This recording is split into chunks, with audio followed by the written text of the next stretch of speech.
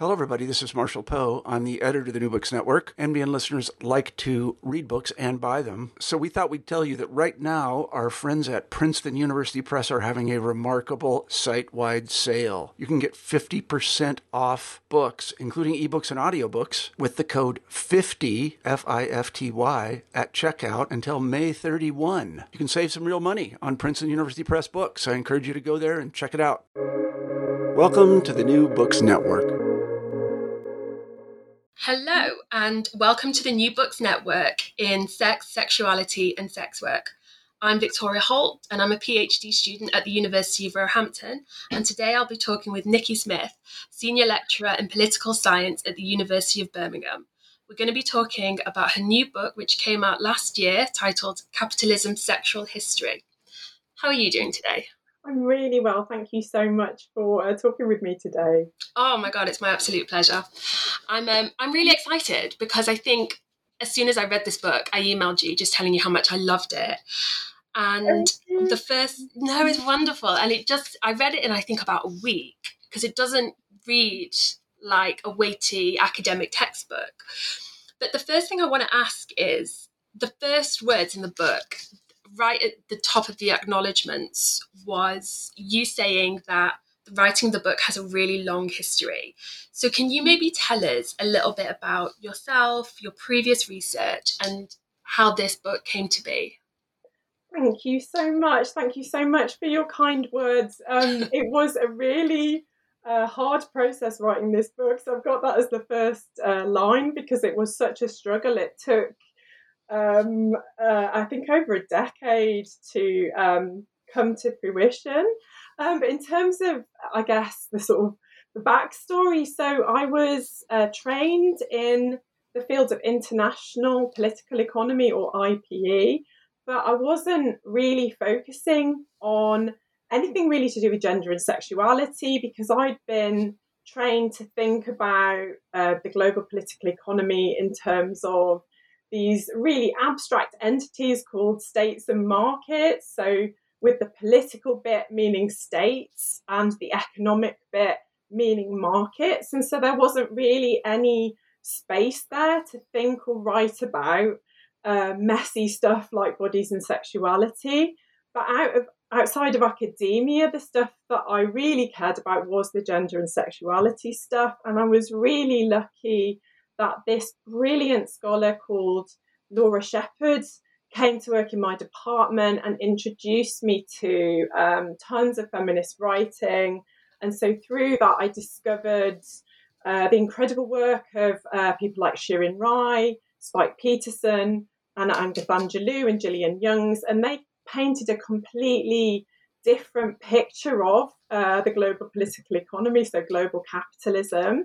And they painted a picture not of kind of abstract states and markets, but of a sphere with real, actually existing human beings inhabiting it. And they began with, rather than erased, embodied inequalities, not just gender, but also sexuality, race, disability, territory, and so on.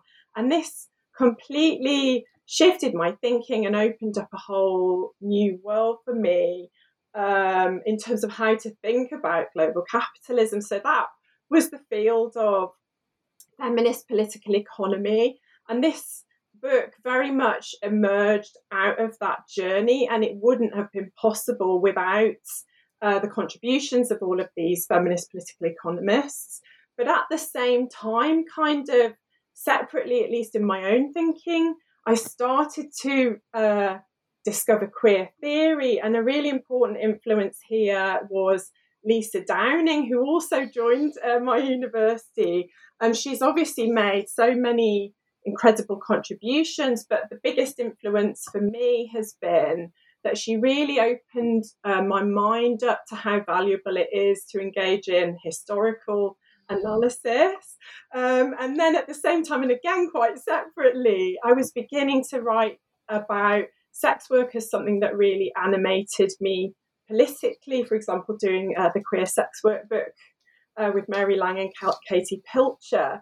And I felt very animated politically by sex work because for me it's completely bound up with the question of marriage. I've never been married. I'm anti-marriage, and I think that the moral condemnation of sex work serves the purpose of being a massive distraction from the fact that women's subordination is founded on the institution of marriage, and for that matter, the marking out of other sexualities as deviant has also served marriage as well. Absolutely. So over time, the book took shape out of these kind of various threads pulling together, but sometimes kind of pulling against each other. So feminist political economy, queer theory, sex work, and marriage, and ultimately, trying to explore how these different histories intersect. Cool, because I could see Lisa Downing's influence in the book. I'm a huge fan of her stuff as well, and her because she also really pulls on Foucauldian ontology to look at how bodies and ideas are constructed. I'm going to go to my second question first, because I think this is quite integral to what you were saying. The chapter, I think it's called The Rise of a New Sexual Order. I think it was that chapter. You talk about the regulation of the homosexual body and the racial colonized body. And you hold these two bodies up along with the prostitute's body as deviations from the norm, and therefore the implications for public health. I think there is a lot of rhetoric around the sex working body as being this vector of disease. That's something we see a lot. It's definitely something that's come up again during COVID. Who are these disgusting sex workers to keep working? Don't they know what risks they're running? But when you talk about the homosexual body and the racialized, colonized body and any of these other deviant bodies, is this one of the ways that queering international political economy was integral to your argument? And could you maybe explain what you mean when you talk about queering political economy? Because I know that was also a huge part of your book. Yeah. So I'm so glad that you picked up on those threads, as they were really, really important to the book. So I'll maybe try and take some of them in turn, if that's Sure. okay. So, I don't think I've asked you actually what the book is about. I think I might have even forgotten to ask you that. Oh, so the book is it's trying to offer it's trying to bring together the history of capitalism with the history of sexuality. So it's trying to argue that we actually we can't understand one without the other, because they have tended to be treated as very separable. So IPE would focus on capitalism but not look at the sexuality stuff, whereas queer theory often has focused on sexuality but not always engaged with questions of capitalism. So it's sort of trying to bring together those fields, but also those concerns. And I sort of try to tell this story not by offering a kind of all-encompassing, here is the history of capitalism and sexuality, but rather trying to offer quite a specific one, trying to ground the analysis and kind of anchor it in a specific site. And the site I focus on is the history of sex work in Britain. So that's where sex work comes in, because I had anxiety, because anyone doing a big writing project knows that it's such an integral part of the process is the anxiety. Is this going to come together? And I had worries throughout. Is this a story of sex work or is this a story of capitalism? And it was really towards the end that I realised that I couldn't tell the story of capitalism without the story of sex work. So it kind of came together, but that wasn't until later in the stage of writing it. Sure. So sorry for that deviation, but let's bring it back to that question about how holding up the prostitute body and the homosexual body and the racial colonized body, is that one of the ways that queering international political economy was central to your argument? Yeah. So my primary aim was to view capitalism, sexual relations through the lens of sex work. And so as part of that, I do often focus on what has been called, deviant heterosexuality. But an important thread that nevertheless does run through the book is how, the histories of sex work are very kind of entangled with LGBTQ histories, and so looking at the regulation of the homosexual body is, really something I was really interested to learn about and to write about. And as scholars such as Cynthia Weber have shown, we can't understand the kind of the homosexual body without bringing in the racialized colonial body too. So these figures kind of coalesce. So, for example, in the 19th century, homosexuality or same-sex sexuality started to become more thinkable, something that could exist for sexologists at least. But this was in ways that it was thinkable for some homosexual bodies, and in particular the white middle class homosexual body, so long as it was kind of sexually chaste.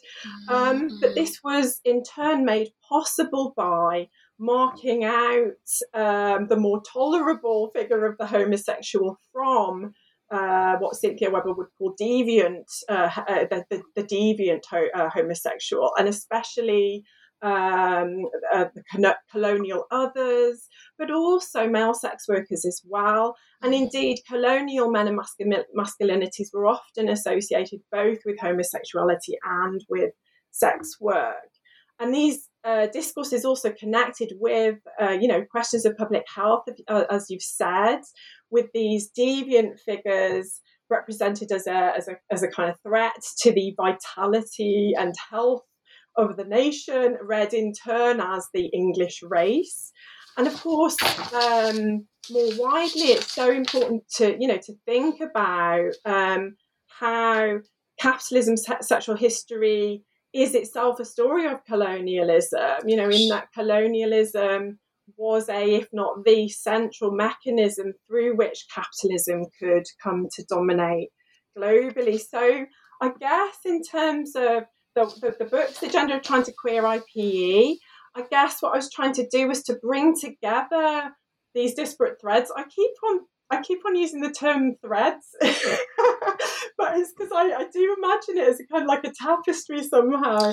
Absolutely, sure. Because I feel like you're pulling together these ideas that do feel quite disparate. Right.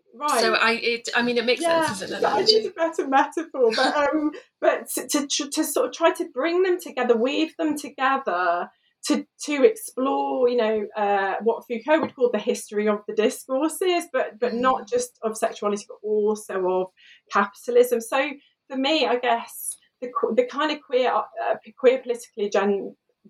political economy agenda I wanted to kind of explore was this historicizing agenda, but I wouldn't ever want to say that is the form that queer political economy must therefore take. I think it's so important that, to see queer theory, but also queer political economy as terrains of debate, not as kind of blueprints that we, so I wasn't trying to create a blueprint, if that makes sense. Yeah, of course. I mean, I did my master's at Sussex, and Cynthia Weber was one of my tutors for queer international relations. Right. And we looked at the body of, say, not the body of, but like the figure of the queer migrant.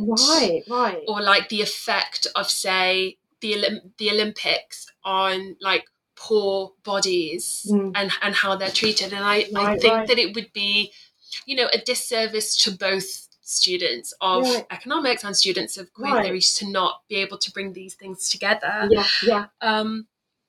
Interestingly, I just this morning listened to a talk by Julia Late, who's a historian, and she was talking about sex trafficking, and she was saying how this abolitionist movement of the Victorian times that constructed what they would refer to as prostituted women as like poor and vulnerable and in need of being saved. They didn't seem to think that actually maybe people of colour who were actual slaves needed to be saved. It was just the poor white women that needed to be saved. And Julia Late draws this really interesting distinction of like how I guess just the effects of colonialism on how we construct vulnerability, if that makes sense. But that brought me back to my question on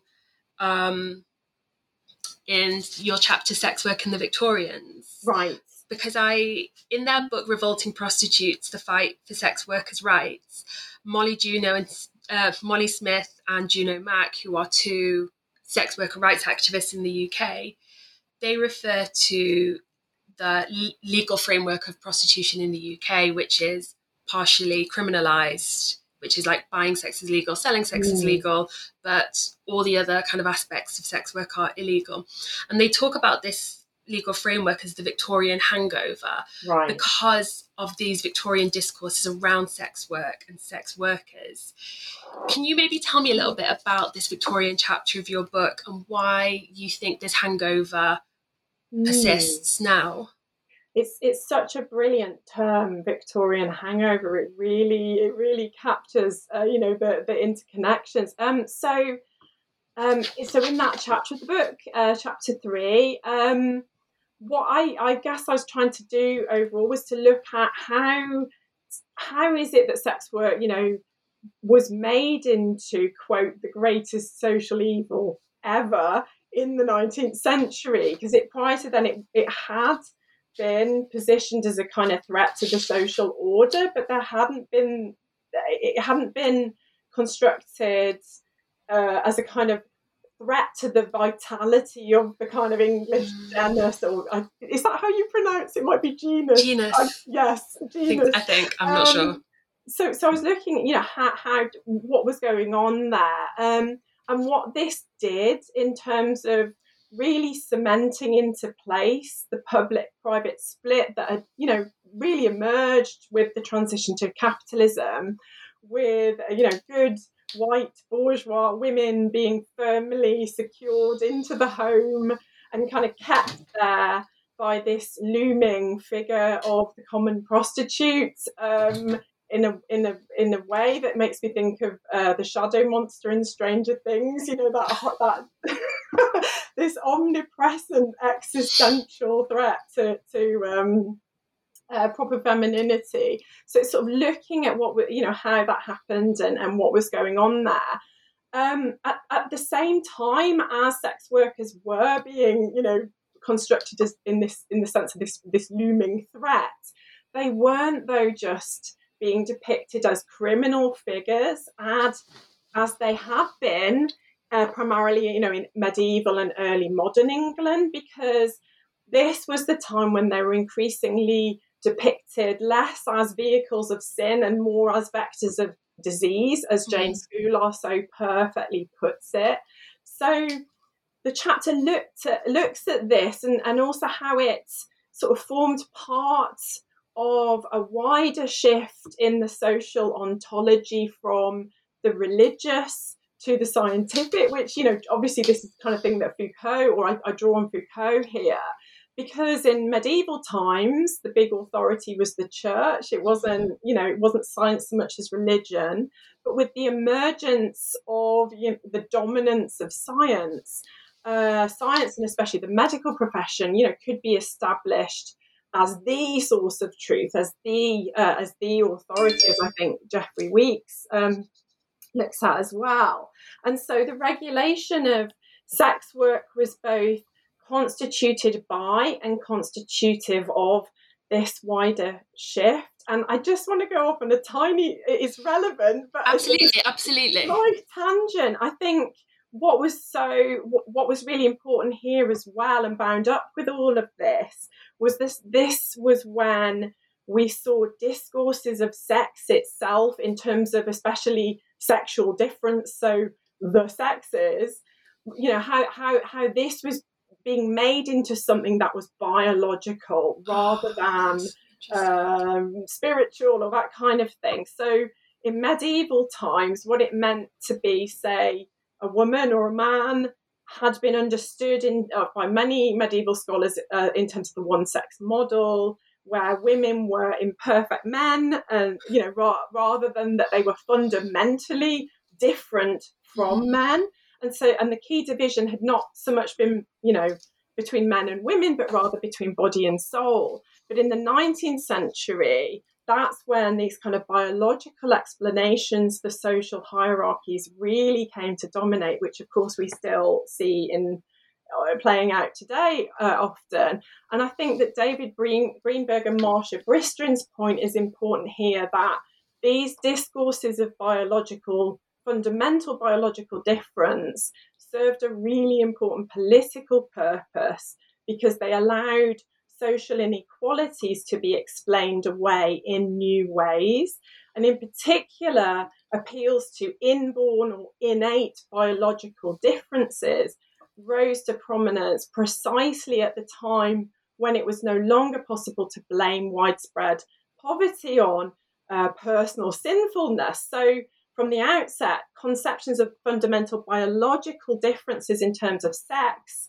race, class, sexuality did really important work for capitalism by allowing collective action problems to be blamed on individual traits. And they continue. We see this, the imprint of this, still playing out today. So overall, then there are all these kind of connections with the past that continue to play out. I haven't veered away from the question of sex work. No, but I think that is so. Right.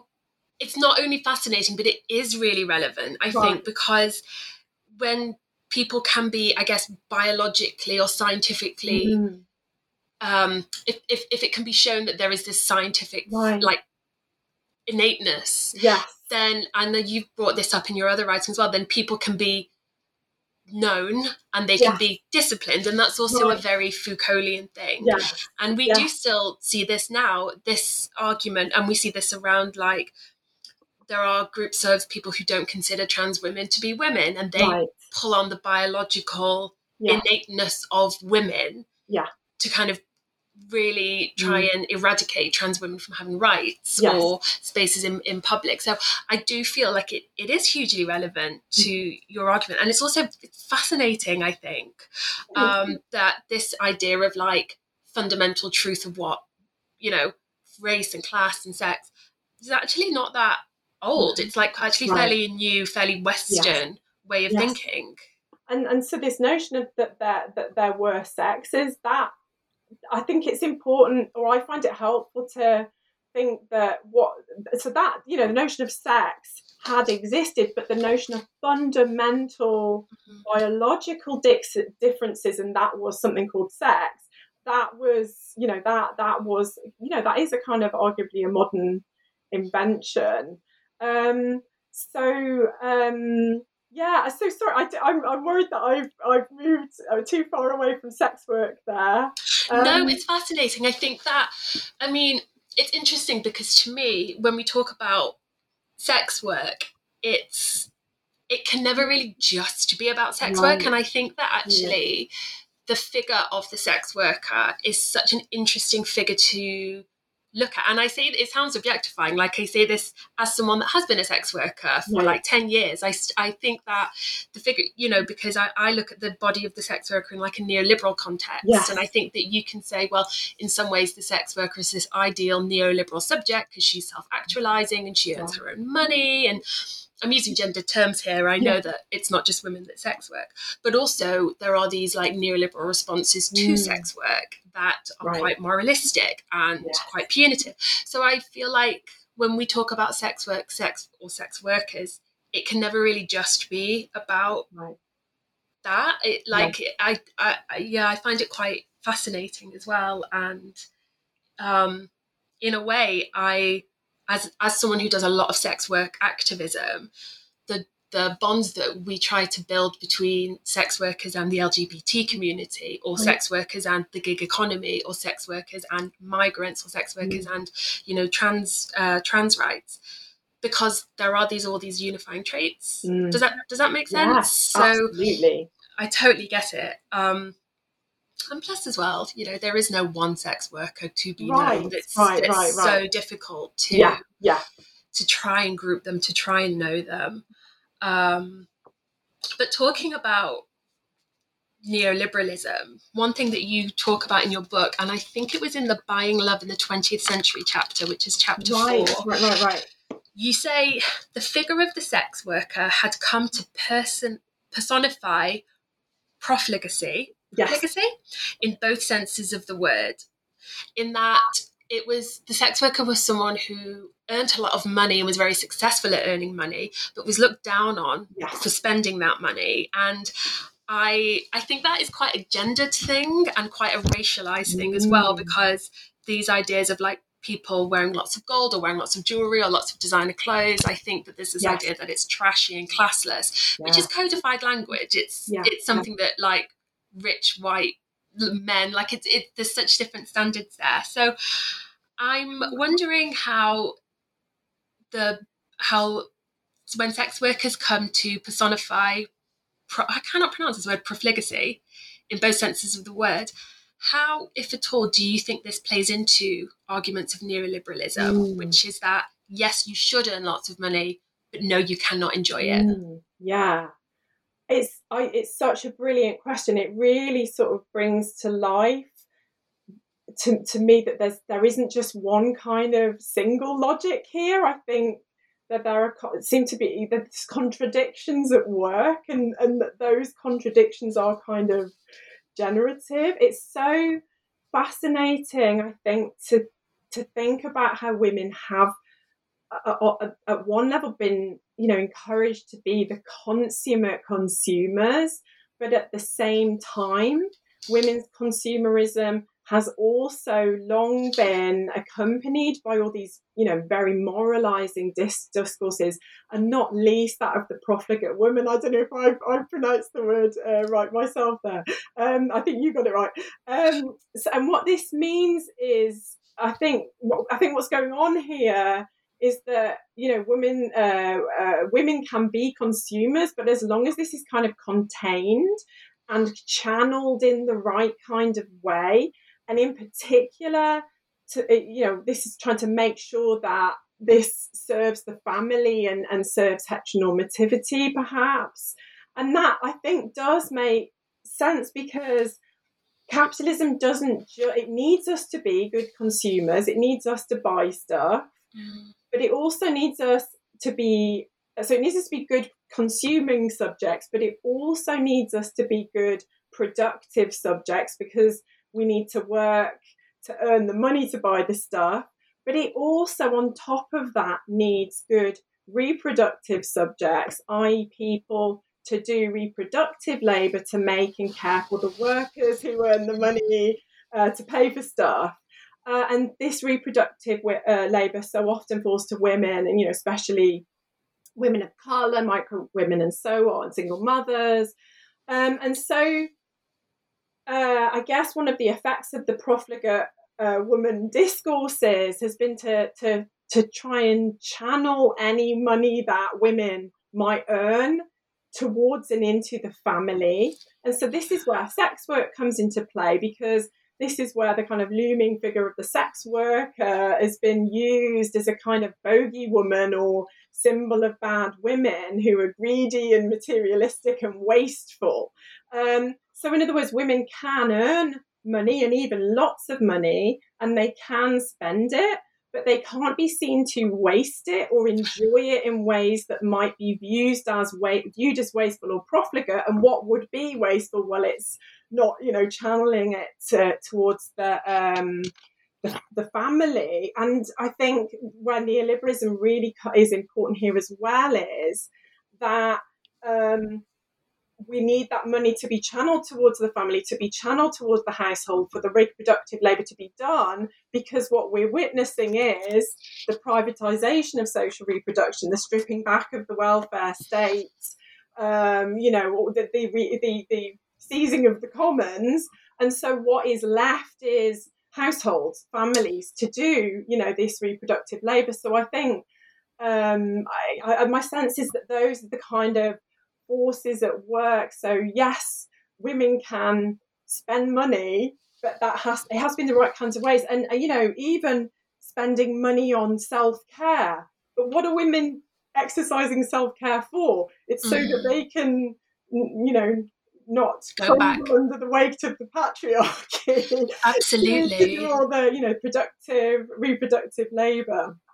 Absolutely. It's interesting because like, I'm a woman and I've chosen not to have children. Right. And a few years ago, I got sterilized because I knew I didn't want to have children. And it was Right. a decision I made. And I didn't think, and I still don't think it's particularly controversial, but, you know, I was sex working at the time, I was earning lots of money. And there is this scene as like, well, if you're not having children and you're using all that much, spending all that money on yourself, Right. that's quite Right. selfish. And it's like, there was kickback to certain choices that I'd made. And it's interesting as well, because when you talk about women should spend the money on the family, I'm doing a lot of research at the minute around sex work and motherhood. Right. And these seem to be two very different, very disparate identities, that you cannot be a good mother if you're sex working, and if you're sex working, you cannot choose to be a mother. Like, Right. so being a sex worker who earns lots of money, of course they're not going to spend it on the family, because what it's wrong of them to have children. And we still see this now, like for a lot of outreach services, if sex workers have children, it's for some, it's a real safeguarding issue. Yes. Even though one doesn't necessarily kind of impact the other. And this kind of leads me to my next question, which is something that I think about quite a lot. And you write that the heteronormative family was the source of love, affection, and emotional security, the place where our need for stable, intimate human relationships is satisfied. And prostitution has been constructed as everything that is insecure, unstable, unintimate, and above all, a distortion of love.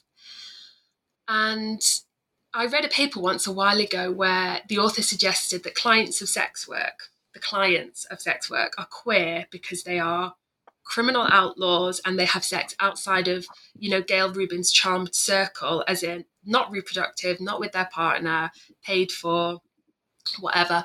And I've always maintained the opposite of these two positions. Like, I've always believed that actually, and I do think that other sex workers agree with this position. I've got friends who have you know, we've spoken a lot about this, that sex work actually allows the capitalist heteronormative family to stay together, because not that it's a social good. I think it's really important that I'm just like, it's not, sex workers are not providing a social service, nor can we expect them to think of themselves in that way. That's not what I'm saying. But what I'm saying is that men who have an excess of money, who do not want to risk disrupting their family unit, will go and pay for sex from a sex worker, because that is separate. There's no emotional, there's no risk of disrupting the family unit. Like, so it actually maintains it rather than the risks of an affair. So I wondered what your thoughts were on this. If they went either way, you might not have any thoughts on this at all. I really, really love your argument. It's such an interesting way of thinking about it. It actually also makes me think of Ruth Karas in Common Women. She talks about that sex work was tolerated precisely because it didn't, you know, it was a supplement to marriage. It did, and it kind of makes me think, oh, you know, we got some kind of a historical shift going on where maybe we're, you know, moving in that direction.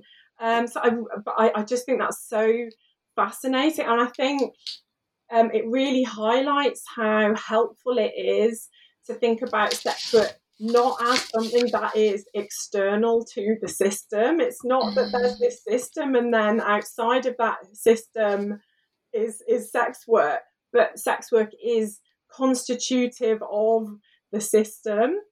So sex work isn't something, for example, that heteronormativity expels, but on the contrary, it's something that heteronormativity needs, and not just for cultural reasons, but also for economic ones. So I couldn't agree more with your argument. I wonder if, at the same time, it might not be an either or situation, but if there might be a both and situation going on, because I think about, actually one of the arguments in my book, I really struggled between, I was very inspired by Michel Foucault's argument about the production of sexuality, but I also was really sort of interested in Silvia Federici's argument that actually non-reproductive sexuality has been suppressed. And so one way that I try and bring those together is to say, okay, it's a both and situation. It is the repression of sex work and the production of sex work. So, for example, in the 20th century, there was this rapid expansion of the sex industry. It was being transformed into really big business. I think Pornhub, do you know the stats? I a few years ago spotted that Pornhub was getting more hits than Amazon and Netflix combined or something. That doesn't surprise me in the slightest. So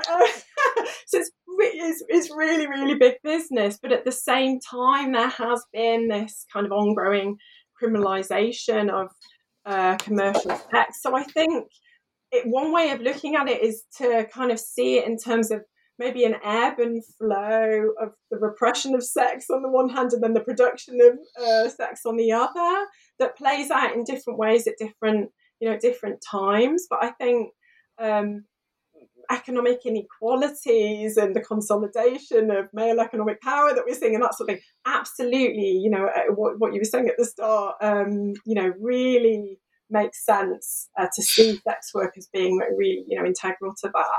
I think because it's not a coincidence that most of the people that buy sex are men with money, and they're buying it from women with no money. Like, that's not, it speaks to, I guess, women's options and women's poverty, and how, austerity disproportionately affects women. And yet women are also supposed to be the caregivers and put all their energy into the home. So I do think it makes sense. It's really difficult to say that argument about how sex workers kind of uphold this heteronormative family, because I feel like I might be playing into, sex work abolitionists, feminists. I feel like I might be playing into their belief that somehow this underclass of women are being provided to rich men, and that's kind of not what I'm saying.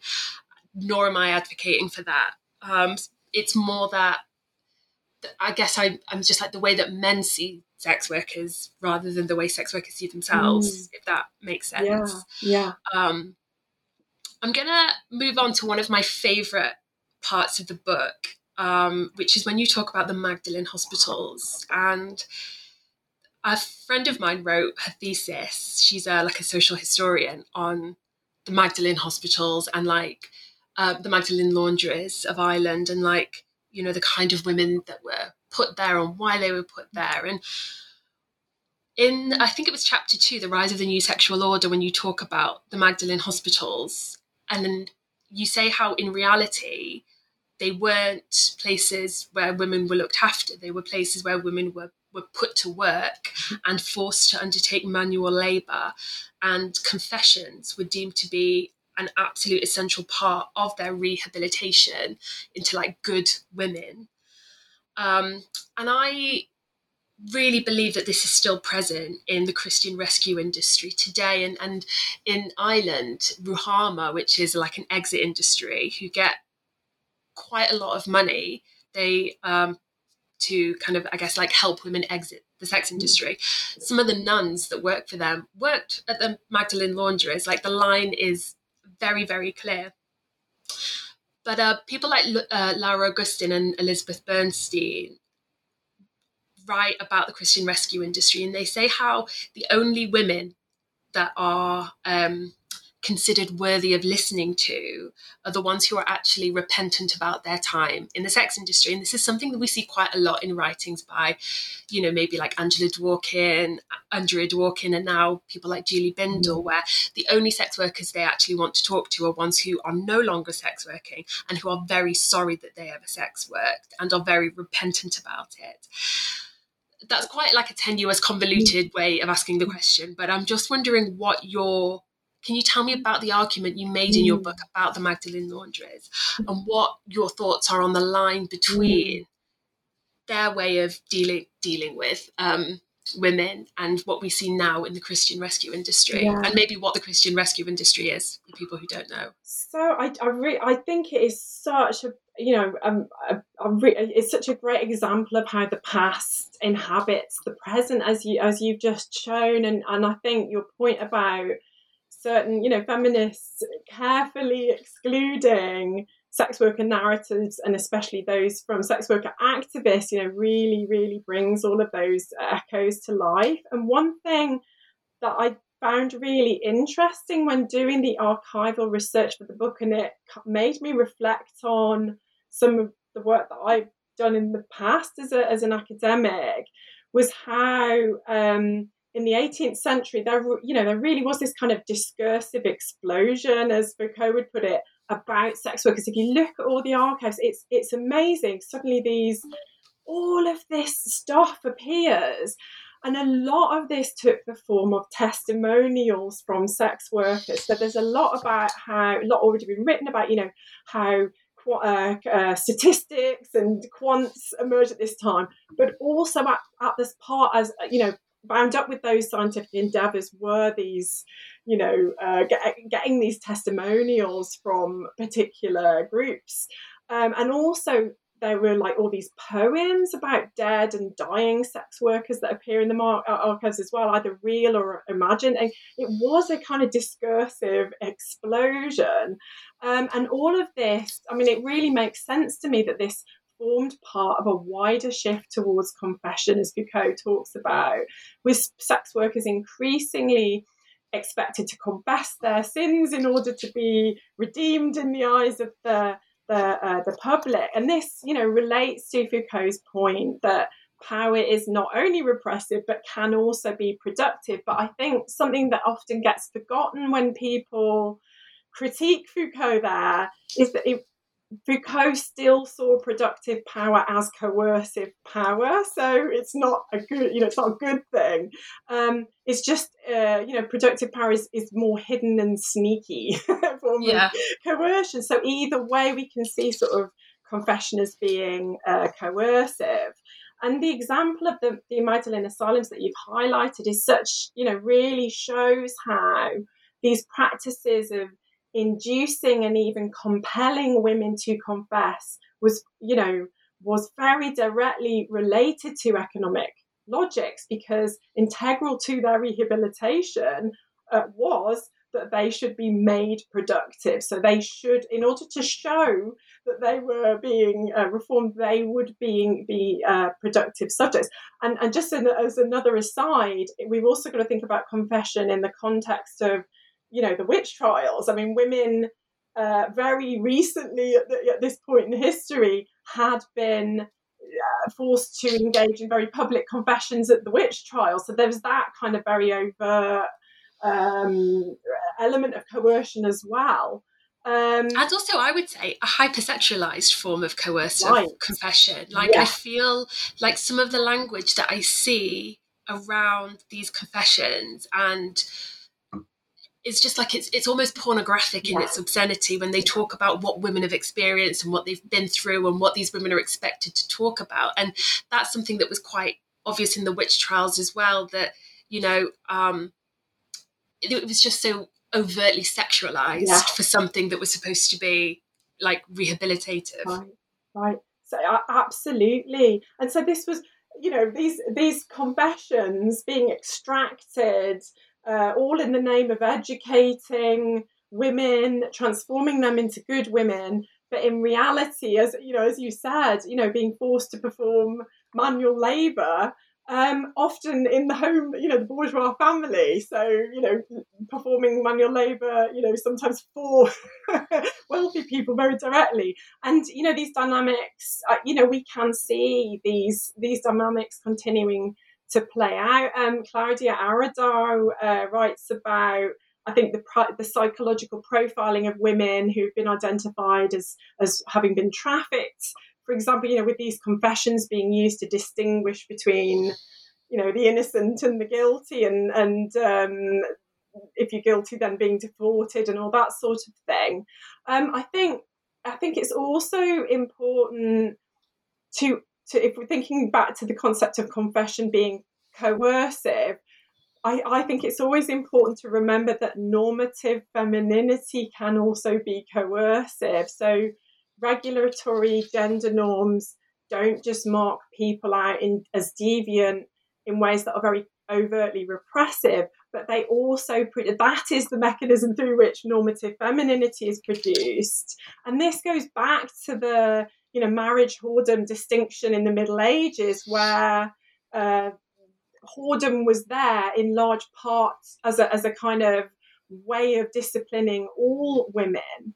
And so Absolutely. I think it's really helpful for feminists, especially or including those in the rescue industry, to reflect on, or to for feminism to continue to reflect on how feminism itself has so often been invested in normative femininity in ways that so often have propped up the institution of marriage. And I think it's helpful to keep, or I find it helpful to keep remembering that marriage is an institution that has been historically produced out of women being the literal economic and sexual property of men. Marriage has not got a good history. No, it's so true. And I think even because my PhD looks at sex workers' experiences of domestic violence, and one thing that comes up, and this was my experience as well as a sex worker who was in an abusive relationship, the violence that I suffered came from the home. That's where it was. It's not to say that sex work was a great job or that, my clients were all amazing, but that the place where I felt most at risk was at home with my boyfriend. And for a lot of women, that's where the risk is. 2 women a week are killed in the home in this country. And yet, even though, radical feminism of the 70s really brought to light these inequalities of marriage, I feel like the spotlight is very much on sex workers need help, not married women. That's where sex workers need the help.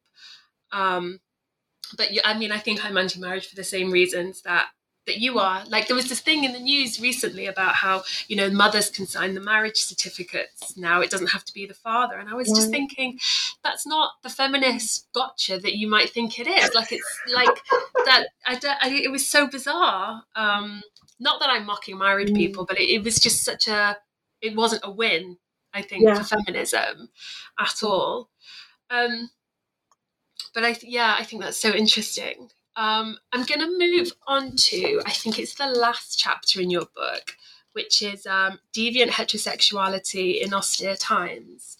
And it's here that I think you make the most devastating argument of the book. And I feel like there's quite a lot we can talk about. But one of the things you talk about in this chapter is you write about how if we know or if we understand that women enter the sex industry because of a lack of other economic options, when poverty or austerity are not mentioned or not spoken about in Home Office reports or governmental reports, or even the research and publications of abolitionist feminists, you show how the interconnections of poverty and sex work are noticeable only by their absence. And as someone that does a lot of sex worker activism, the main thrust of sex worker activism in this country is abolish poverty, don't abolish prostitution. And even the English Collective of Prostitutes will say, we are the prostitutes against prostitution. Give us money and we will not sex work. That's what we need. And I feel like one of the main areas of literature that you pull on in this chapter is sex work activism and sex worker writings. And I think that's partly because it's so contemporary as well. But I am going to kick off asking about this chapter by saying, how did you engage with sex worker activist arguments? And what, if anything, can academics learn from the literature of sex worker activism? Thank you so much. I'm so happy that you've asked me this, because one of the big anxieties I had with the book was that I wasn't centering enough the voices of sex worker activists throughout it. And so I'm so glad that it doesn't therefore read as if I haven't been, incredibly influenced by sex worker activism. And I would see sex worker activists as the voices who have most openly and consistently challenged the economy sexuality dichotomy that I tried to interrogate. So while the book doesn't focus empirically on sex worker activism, it's absolutely shaped politically and theoretically by sex worker activism, in that it sets out to try to contribute to that wider project of exposing and contesting deep-rooted assumptions that sex is something natural and beyond the political, beyond history, and this notion, therefore, and indeed beyond the economic. So, in other words, that sex cannot be work. Hence, that economic and sexual practices are fundamentally separable from each other. And more widely, I think your question sort of leads me to reflect on the different kinds of engagements that academic work can involve. They can be theoretical, empirical, methodological, ethical, political. I think one of the things that sex workers, or my sense is that sex workers have been trying to really challenge now, is that academics have so often engaged sex workers, but very, very specifically for the purposes of empirical research, and that's it. So, for example, by extracting data in the form of interviews, say, but that doesn't necessarily or automatically translate into, say, into sustained political or ethical or theoretical engagement. And John Scott talks about sex workers being sort of positioned in scientific discourses, I think in the 19th century, as objectified subjects through testimonials and that kind of thing. And I think I can see that those dynamics haven't fallen away. I really love Heather Berg's recent book. I haven't had the chance to finish it, but I think that is right. It's such a brilliant example of what academic work can look like when it begins from the premise that sex workers are the experts. I think she was interviewed on this channel as well, so it's quite a good interview with her. Oh, brilliant. I need to listen to that. But also not just experts, but also comrades, as she puts it, in wider struggles against, what I think she called the violence of work. But alongside that, I can see how important it is for academics to make room for sex, make as much room as possible for sex workers to produce their own research, to share the expertise they already have. That's not to that's not to downplay the very real structural pressures that exist in academia, and I do understand why academics would not, perhaps be focusing on empirical research, that kind of thing. So I'm not trying to criticise anyone here at all. Sure. But I do think it's really important for academics to do more to centre sex workers who are academics and sex worker activists and that kind of things. Obviously, not in such a way that forces anyone to out themselves, because we know that that's not always safe to do. And I slightly worry when I think it's really brilliant when people do reflect on their positionality in their academic writing, but I worry when that becomes an edict, and that to be a feminist or to be a good academic, you have to do that, because that isn't safe for everyone to do. Not Absolutely. everyone can do that. And also there can sometimes be other kinds of, other ethical, political reasons not to do that. So I think one way forward, I'd love to hear your thoughts on this, because might be to not propose one way forward, but instead Absolutely. to have a kind of plurality of resistances, as Foucault would put it. We don't. I think I read a few years ago a brilliant blog post that I need to find again. But I think the author was saying we don't all have to be in the same lane. We can contribute in different kinds of ways. One final way. Sorry. No, please, of course, please. So one final way that I wonder if one way that academics might also be able to support the sex worker movement, and this might be controversial, so I'd love to hear your thoughts on it, is actually by directing our academic gaze not onto sex workers, but onto the dominant discourses. So what we critique is the dominant discourses. So the academic gaze turns to that, the power relations.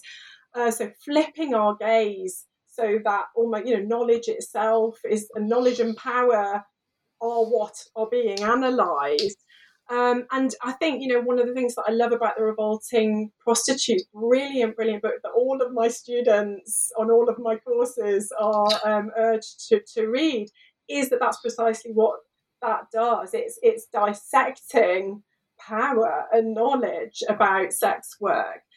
So those are some of my thoughts, but I'd love to know if you have.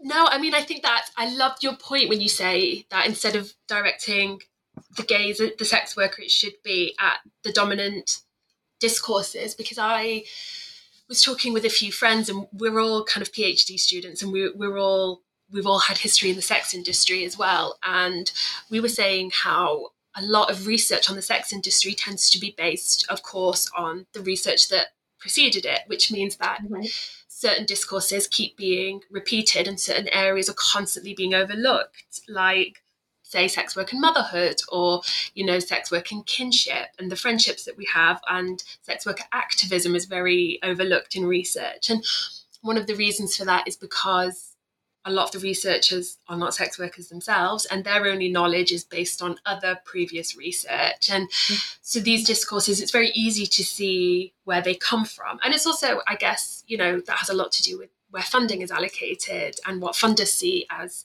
pressing research. They might think that, and this comes back to your point, they might think that researching sexually transmitted infections is really important, whereas actually sex workers might be more interested in research that looks at, I don't know, like parenthood, for example, or like intimate relationships, or engaging with the violence against women sector in a way that doesn't kind of pathologize them. But I also agree that I don't think there is one way at the minute. I mean, I'm working with my supervisors on my methodology chapter, and I'm really trying to kind of come up with a way that everyone can use, even when they haven't sex worked. But it's really hard because I'm a white woman, I'm obviously educated, and I don't have any of the kind of oppressions that lots of other people, especially sex workers, do. So it's really difficult. I mean, yeah, I wish I had an answer. I guess I did this webinar recently about sex work and researchers, and I think one of the reasons why some research is very empirical or very repetitive is because sex workers are quite hard to get hold of.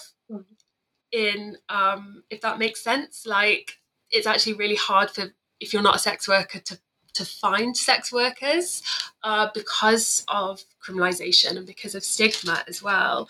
I mean, your book was one of the first that I'd read that engaged so thoroughly with sex worker literature, sex worker, which is amazing.